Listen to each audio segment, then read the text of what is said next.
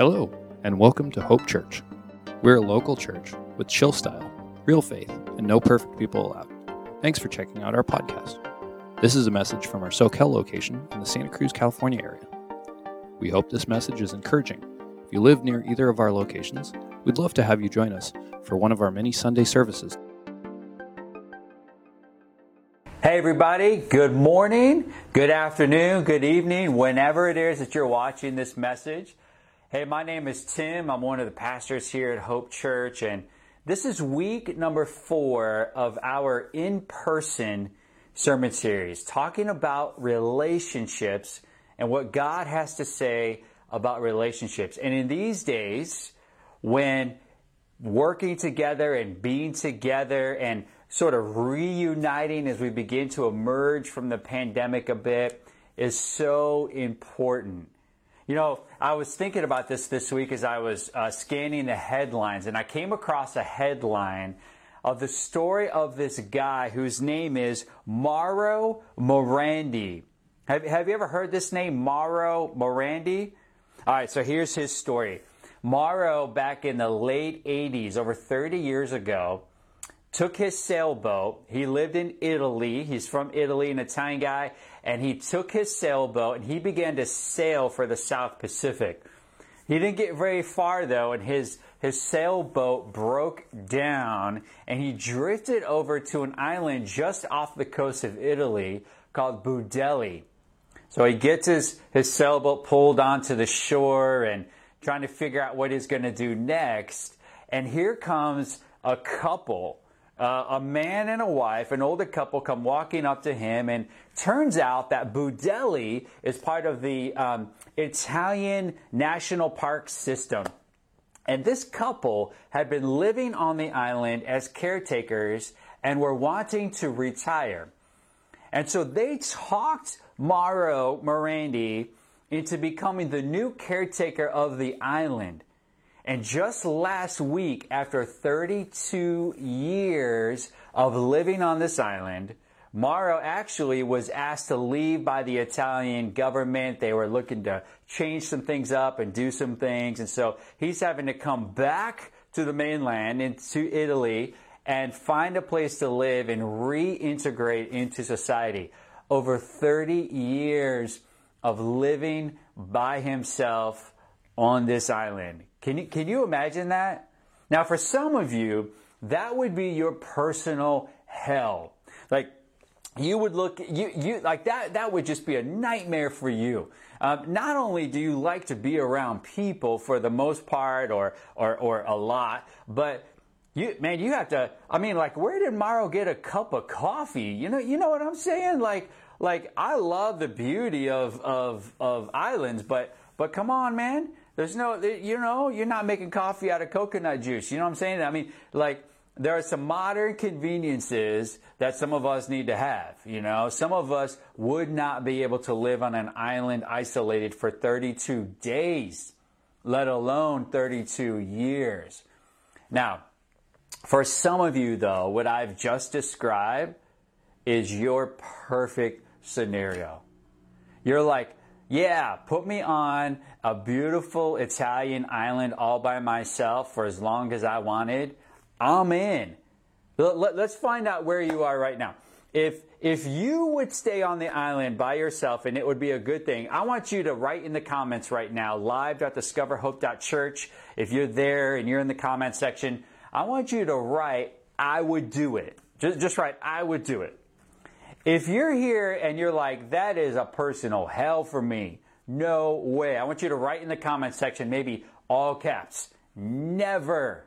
All right, let's figure out who's here, who's watching us here today. I would do it or never. You know, for those of you who would love that kind of thing, you'd be up for that.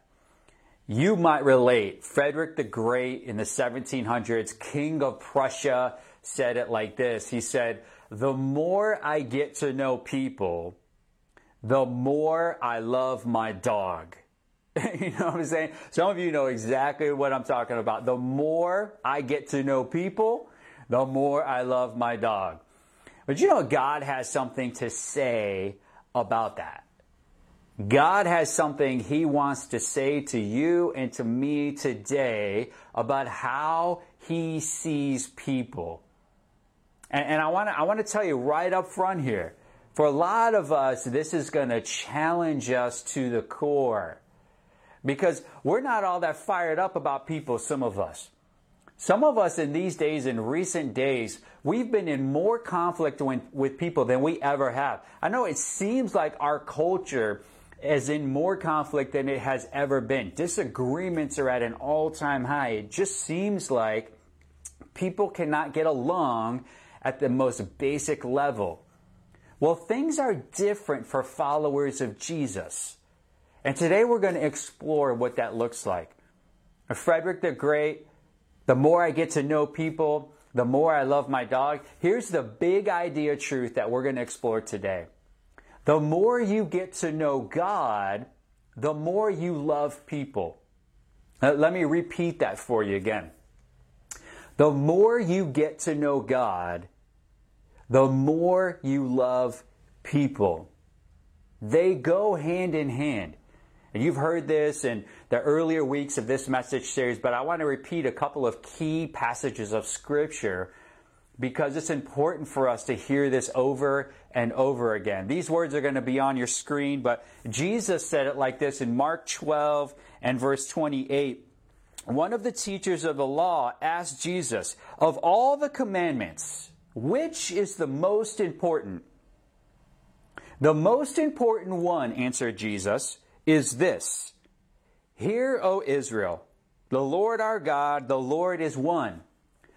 Love the Lord your God with all your heart, soul, mind, and strength.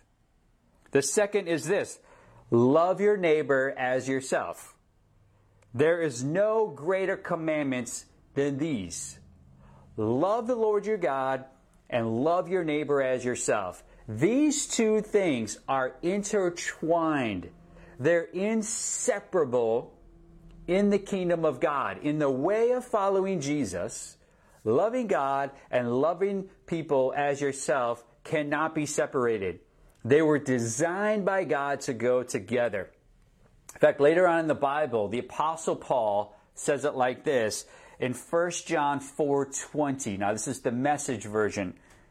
"If anyone boasts, 'I love God,' and goes right on hating his brother or sister, thinking nothing of it, he is a liar," meaning he's lying about loving God.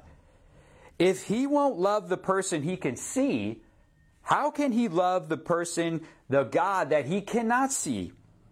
The command we have from Christ is blunt, Paul says. Loving God includes loving people. You've got to do both. Whew. Oh my goodness, Tim. You're telling me right now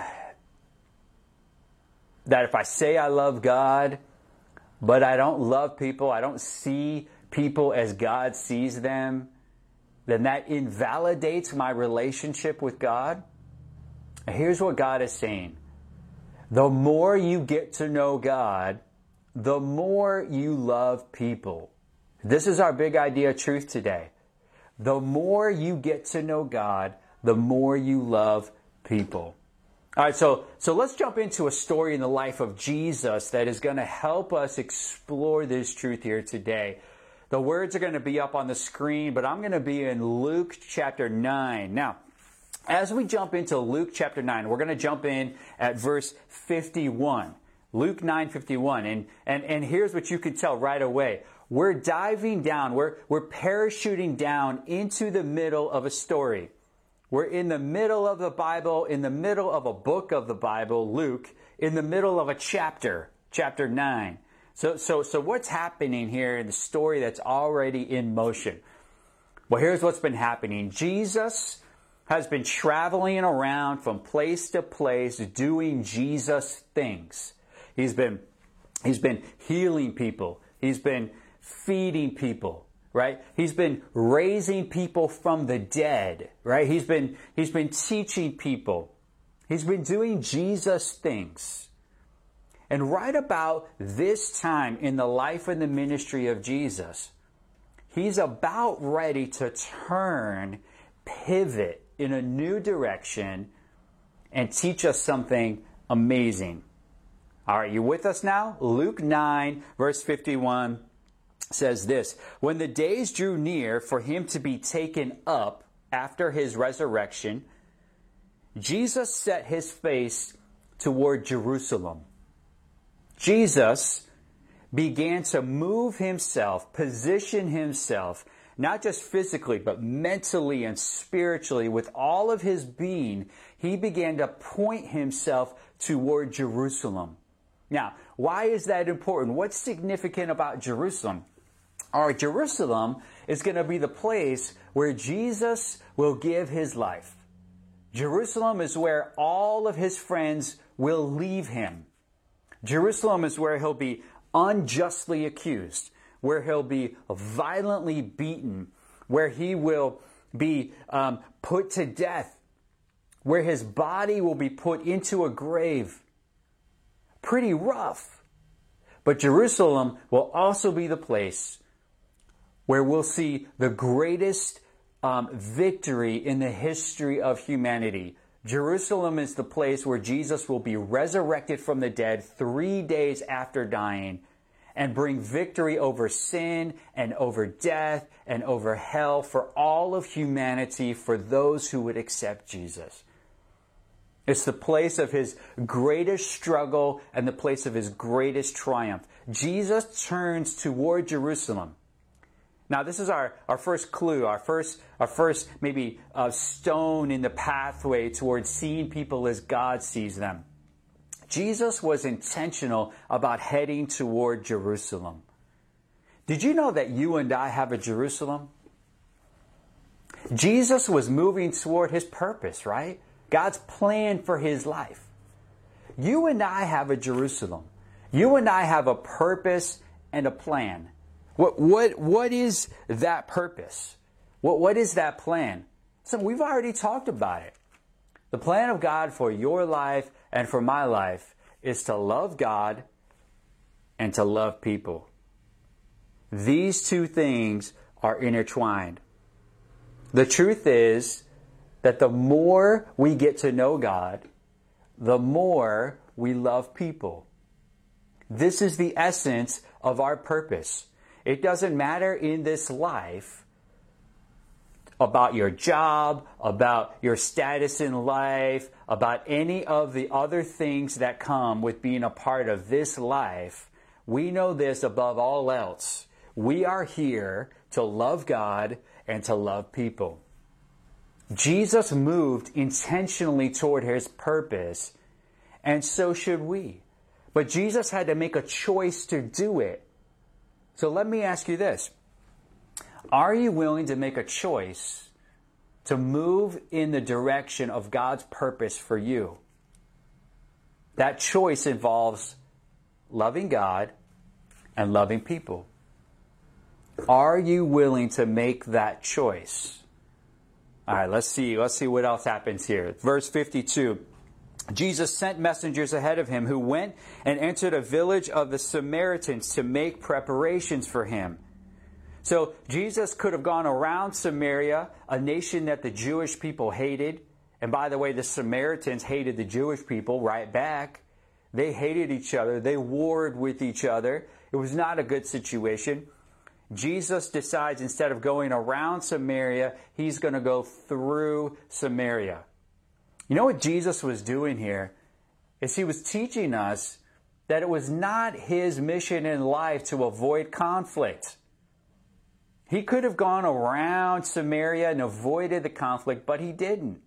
He went right into the heart of conflict, knowing that there would be conflict. Listen, if you're going to see people as God sees people, if you're going to get to know God more and love people more, you know you're going to head into conflict. It's part of this broken world that we're a part of. The very first human beings recorded in the Bible were in conflict.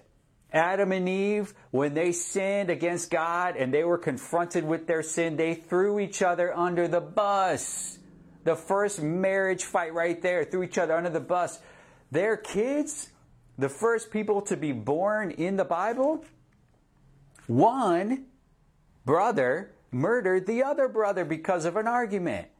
Like, conflict is part of this broken world that we live in. And Jesus said, my purpose, Jerusalem, is going to go through the conflict. In order to get to the purpose, you go through the conflict. Listen, in order to get to the people that God loves in this world, oftentimes it's going to involve conflict. And so our ability to be able to see people as God sees them is so important. Because if we can get through the conflict, we can love people in the way that God loves them. In order to see people like God sees them, we need to be ready that God wants to love them as He loves them through us. Well, let's keep going. Verse 53, sure enough, look at this. Here's the conflict. But the people did not receive Him because His face was set on Jerusalem, because He was Jewish. Listen, the Samaritans, an ethnic group, the Jewish people, an ethnic group, they did not get along. And because Jesus was part of another ethnic group that they did not approve of, they refused Jesus the ability to stay in their town. It was a straight up rejection. How many of you have ever been rejected by somebody? Like if you're a human being, if you're alive, if you have breath in your lungs, and you're listening to this message today, you've been rejected by somebody in your life. And you know what? You've rejected someone else in your life too.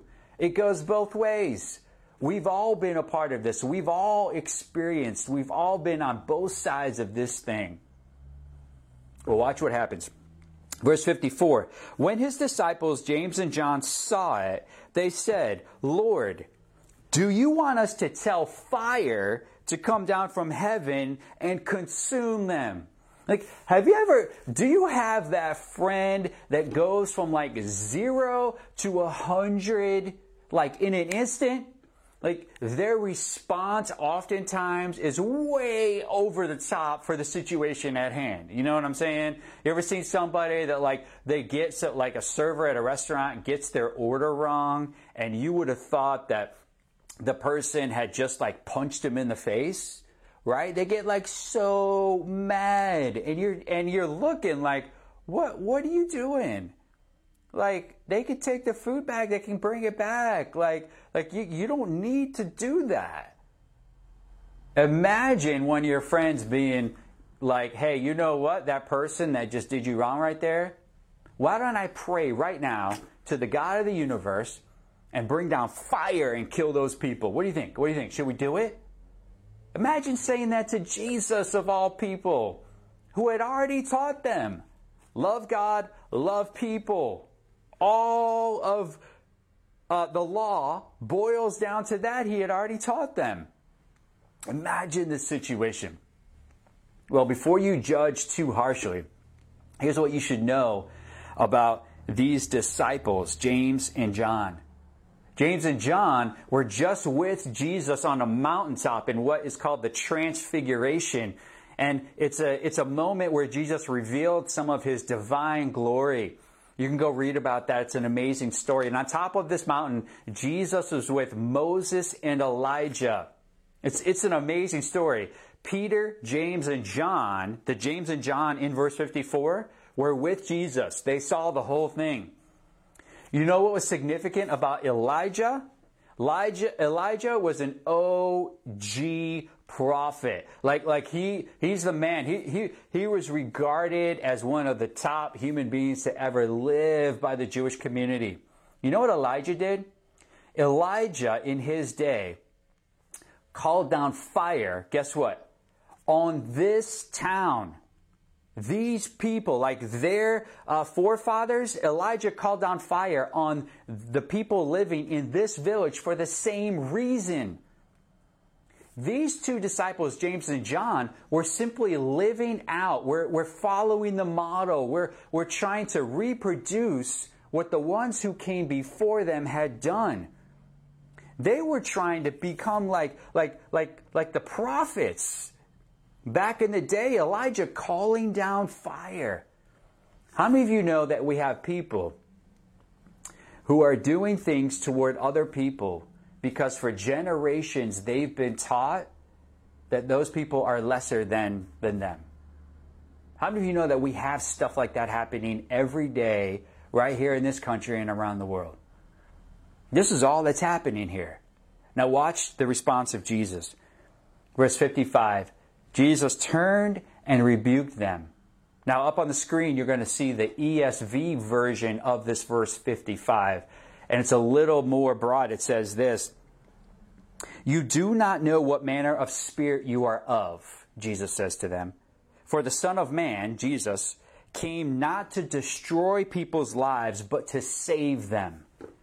You know what Jesus is doing in this moment? As he pivots his life toward Jerusalem, his purpose, he pivots the entire way that we are to see other people. Up until that time, when God called down judgment on people, he would use a prophet, and the prophet would call down fire from heaven and consume people who were unreachable, who were not going to accept the love of Jesus. Now Jesus is saying, I bring a new way. I'm doing a new thing in your midst. I'm calling you to a new way of seeing people. You're not going to see people as the object of God's judgment. You're going to see people as the object of God's love. I've come not to destroy people, not to kill people, not to take their lives, but to save their lives. This was a new way of doing things. Think about it. Look at the ministry of Jesus and see how it unfolded, the types of people that he reached and connected with and spent time with. Jesus was called a friend of sinners, a glutton, and a drunk because he hung out with people like that. Jesus called 12 men into his inner circle who were not the religious elite. They were the outsiders. They were the non-religious. These were not people you would choose to start a new religious movement. But Jesus chose them. Jesus told stories like the Good Samaritan, where the Samaritan was actually the hero of the story. Jesus did things like teach people to love your enemies. Pray for those who persecute you. And of course, in one of the final acts in the life of Jesus, as he hung on the cross, about to die, Jesus said, "Father, forgive them, for they know not what they do." All the way up until his final breath, Jesus was seeing people as God sees people. So that's cool, Tim, you might say. I get it. I get what you're saying. I see it. I see it. I can see the life and the ministry of Jesus reflecting this view of people as people who have been he had come to save, not people he had come to condemn. But what does that actually look like? You know, in my life, I have challenges. I have trouble loving people, in seeing people. I get the big idea point that the more that I know God, the more that I love people. But what does that look like practically? Let me take you to the Apostle Paul in 2 Corinthians chapter 5. And we're going to start in verse 14. The words are going to be on your screen. He says this, "For Christ's love compels us." This is the very first way that you begin to see people as God sees them. It's the love of Christ in us that allows us to be able to do this, to see people as God sees them. It's the love of Christ in us. You can't do it any other way. You cannot have true love for people without the love of Christ in you. You can't truly see people as God sees them unless you have the love of Christ in you. For the love of Christ compels us. Why does it compel us? Because we're convinced that one died for all, and therefore all died. Jesus died for all, that those who live should no longer live for themselves, but for him who died for them and was raised again. So the love of Christ is in us. When you say yes to Jesus, the love of Christ is in you. And when you say yes and the love of Christ begins to fill you up, here's what happens. You no longer live for yourself. God gives you a holy, a divine desire. As you let go of yourself, God gives you a desire for other people. He replaces it. You no longer live for yourself, but you live for Him. And you cannot live for Jesus, the one we just described as loving people, laying down His life for people, teaching His followers how to love other people. I haven't come to kill people, but to save people. You can't live no longer for yourself, but for Him who died and was raised again, without taking on His attributes, His views, His ways, right? The love of Christ compels us. We no longer live for ourselves, but for Jesus. So, he says in verse 16, from now on, this is the result of the love of Christ filling you up, compelling you, no longer living for yourself, but for Him who died for you. So from now on, we regard no one from a worldly point of view. Even Jesus we saw in this way. If anyone is in Christ, he's a new creation. The new has come, the old is gone. All this is from God, who reconciled us to Himself through Christ and gave us the ministry of reconciliation. Here's the ministry of reconciliation. That God is reconciling the world to Himself in Jesus, not counting people's sins against them.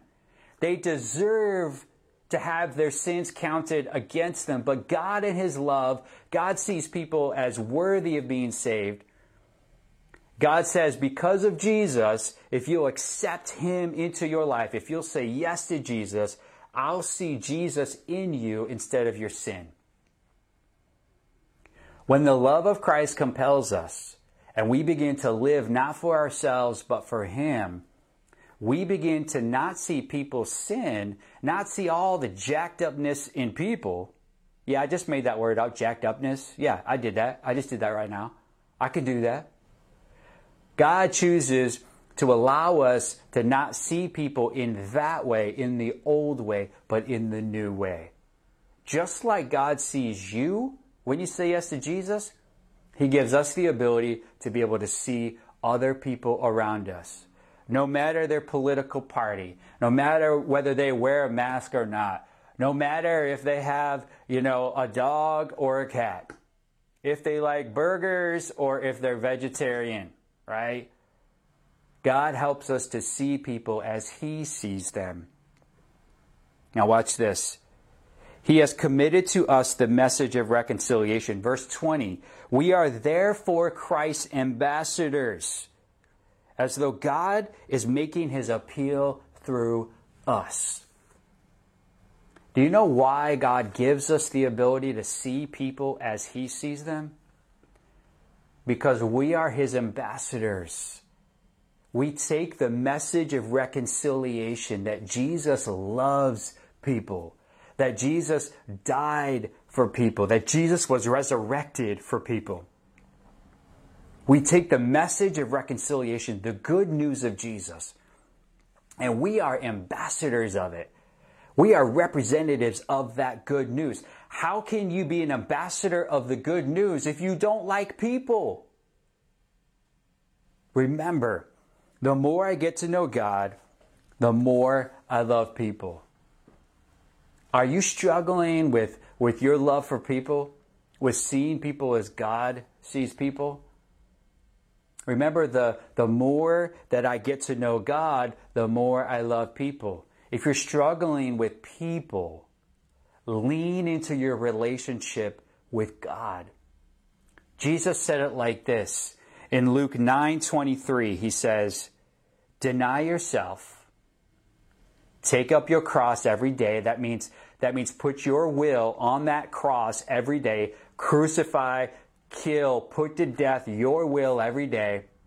and follow me. This is how we see people as God sees people. We let the love of Christ fill us up, compel us.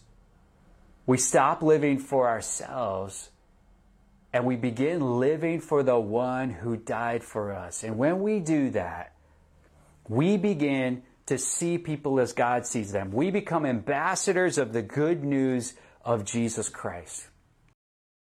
We hope this message encouraged you to take the next steps in your relationship with God. The cool thing is that you don't have to do it alone. There are a lot of ways you can get connected here at Hope. Not only do we want you to feel at home at Hope, we'd love to help you find a home. Please check out discoverhope.church and click connect, or just email us at info@discoverhope.church. Lastly, we give everything we can away for free and rely 100% on volunteers and donations to support this ministry.